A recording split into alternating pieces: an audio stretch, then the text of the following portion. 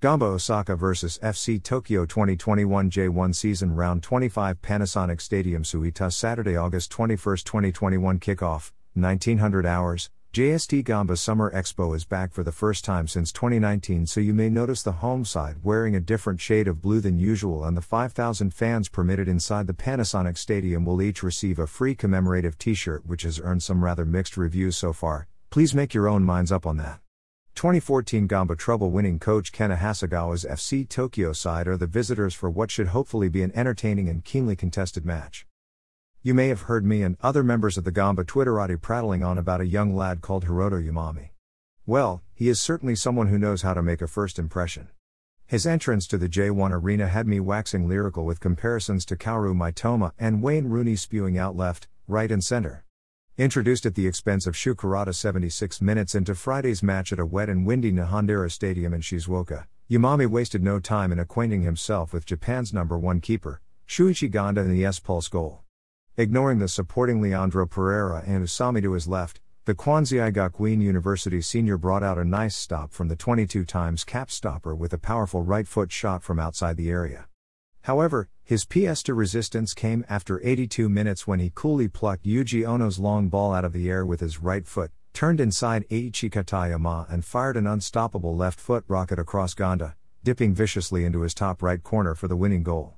Gamba fans had waited patiently all week for news of a transfer window replacement for the Tokushima-bound Kazunari Ichimi. After hearing nothing, and the clock getting close to 2100 hours on deadline day, Yamami announced his entrance to the top flight for all to see.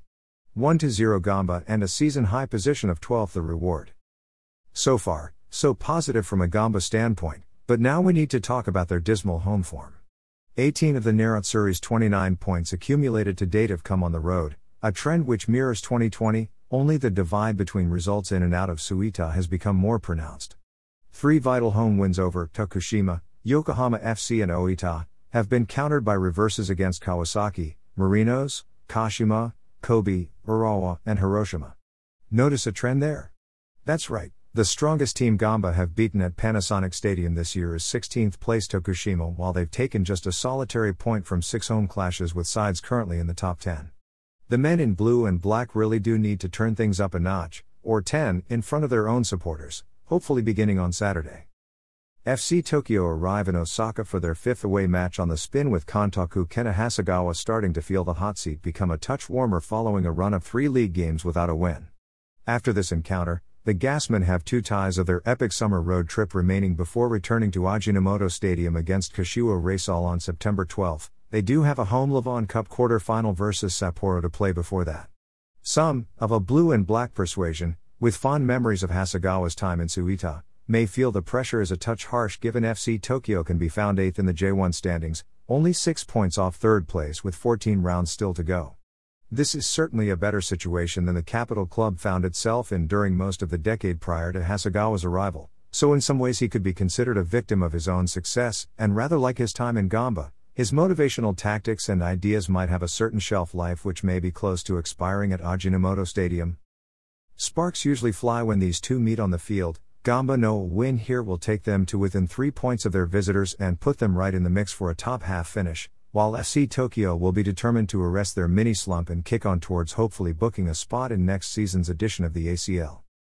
Tale of the tape.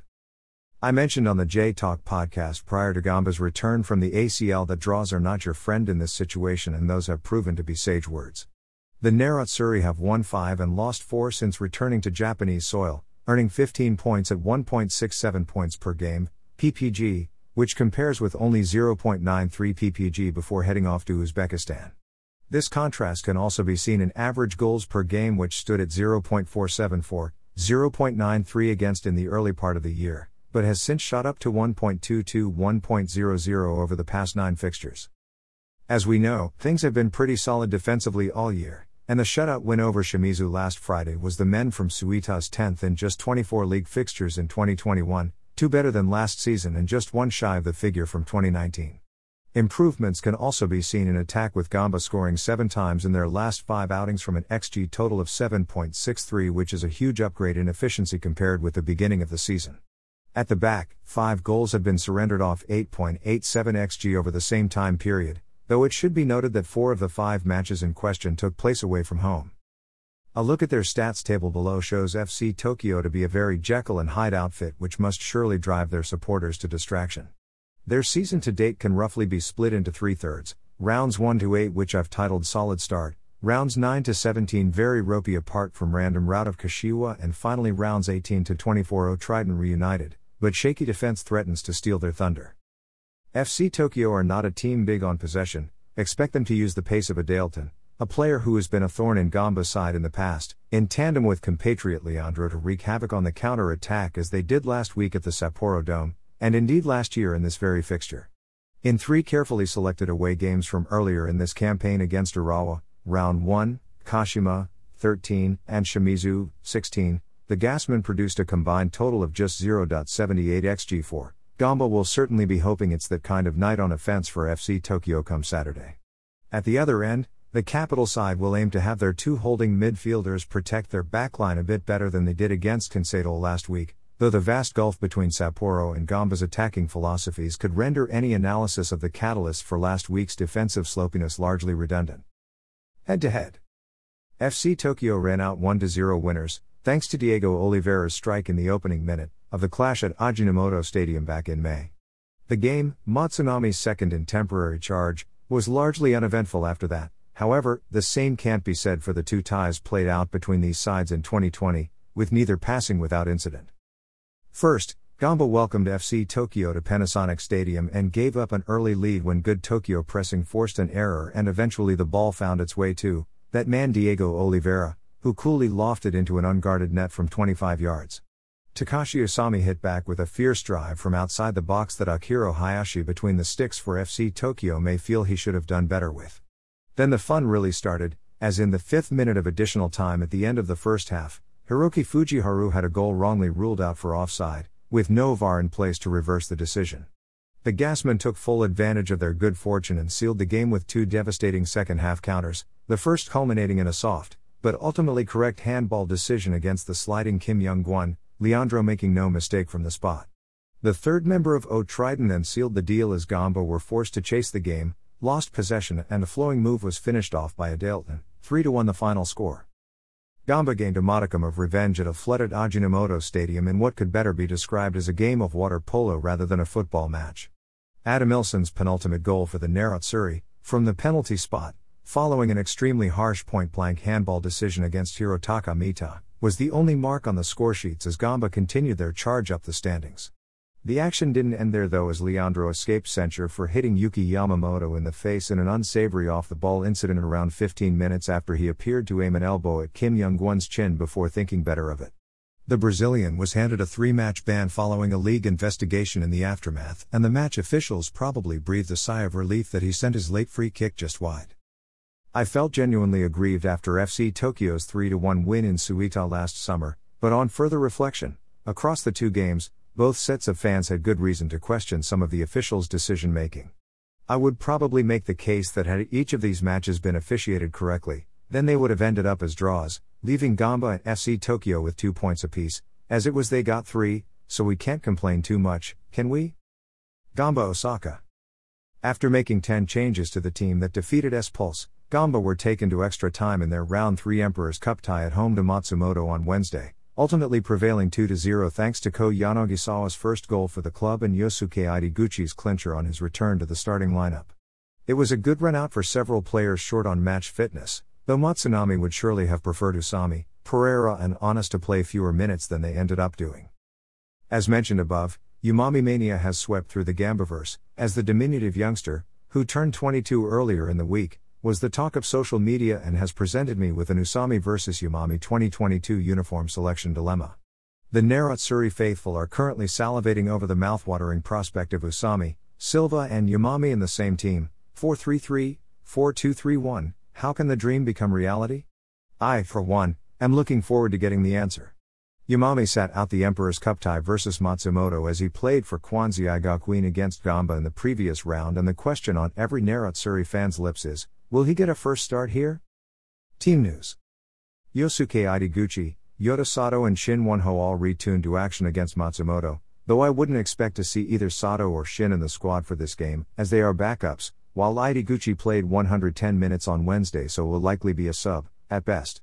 Patrick has missed the past 3 fixtures, he's believed to have a small injury, and similar to Ideguchi, I don't expect him to start here.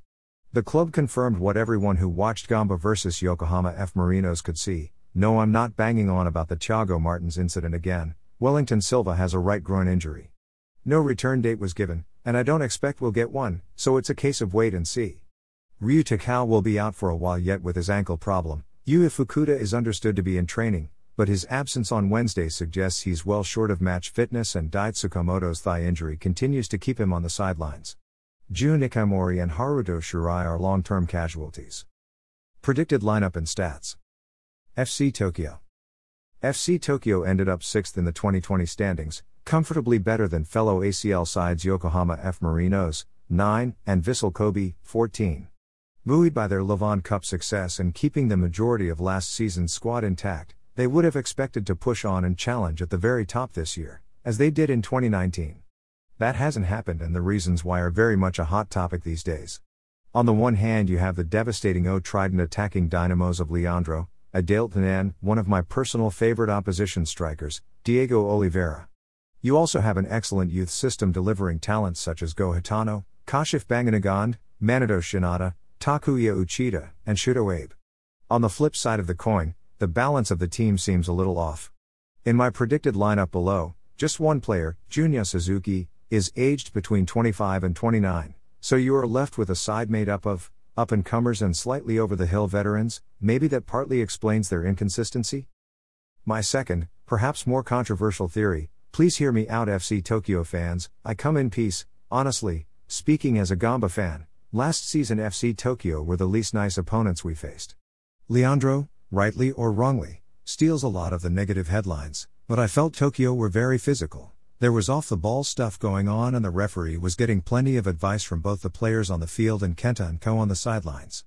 Not all of this should be taken as an insult by any means. To get to the top of the pile in football, it may be necessary to become well-versed in some of the darker arts of the game. Gamba, for example, dished out more than their fair share of punishment in the away fixture, Kim Young-gwon leading the charge. I don't believe for 1 minute that you play center back for your country at 2 World Cups and don't have more than a few tricks up your sleeve. Back to my original train of thought, in 2020 Leandro was a ringleader, but so too, in my view, were Joan Omari, Arthur Silva, and Yojiro Takahagi. What do all 4 have in common other than that? They've all either been loaned out or reduced to bit part player status for most or all of the season. Could removing those prepared to do the dirty work be a factor in creating the soft underbelly ruthlessly exposed by Sapporo last week? These are just some outsiders' opinions on what's going on at FC Tokyo. I'm certainly not trying to have a dig at a side who, let's remember, are 6 points better off than the Nerazzurri. You could argue they missed a trick not bringing in a Daiki, Matsuoka or Kaneko in the offseason, and you may question the absence of big-name Brazilian acquisition Bruno Uvini, but don't forget this is a quality outfit, packed full of talent, who present a very real threat to Gamba on Saturday night. Team news. Diego Oliveira was a surprising omission from the FC Tokyo team sheet last week, and Kenta Hasegawa would only confirm that he had an injury, but didn't expand.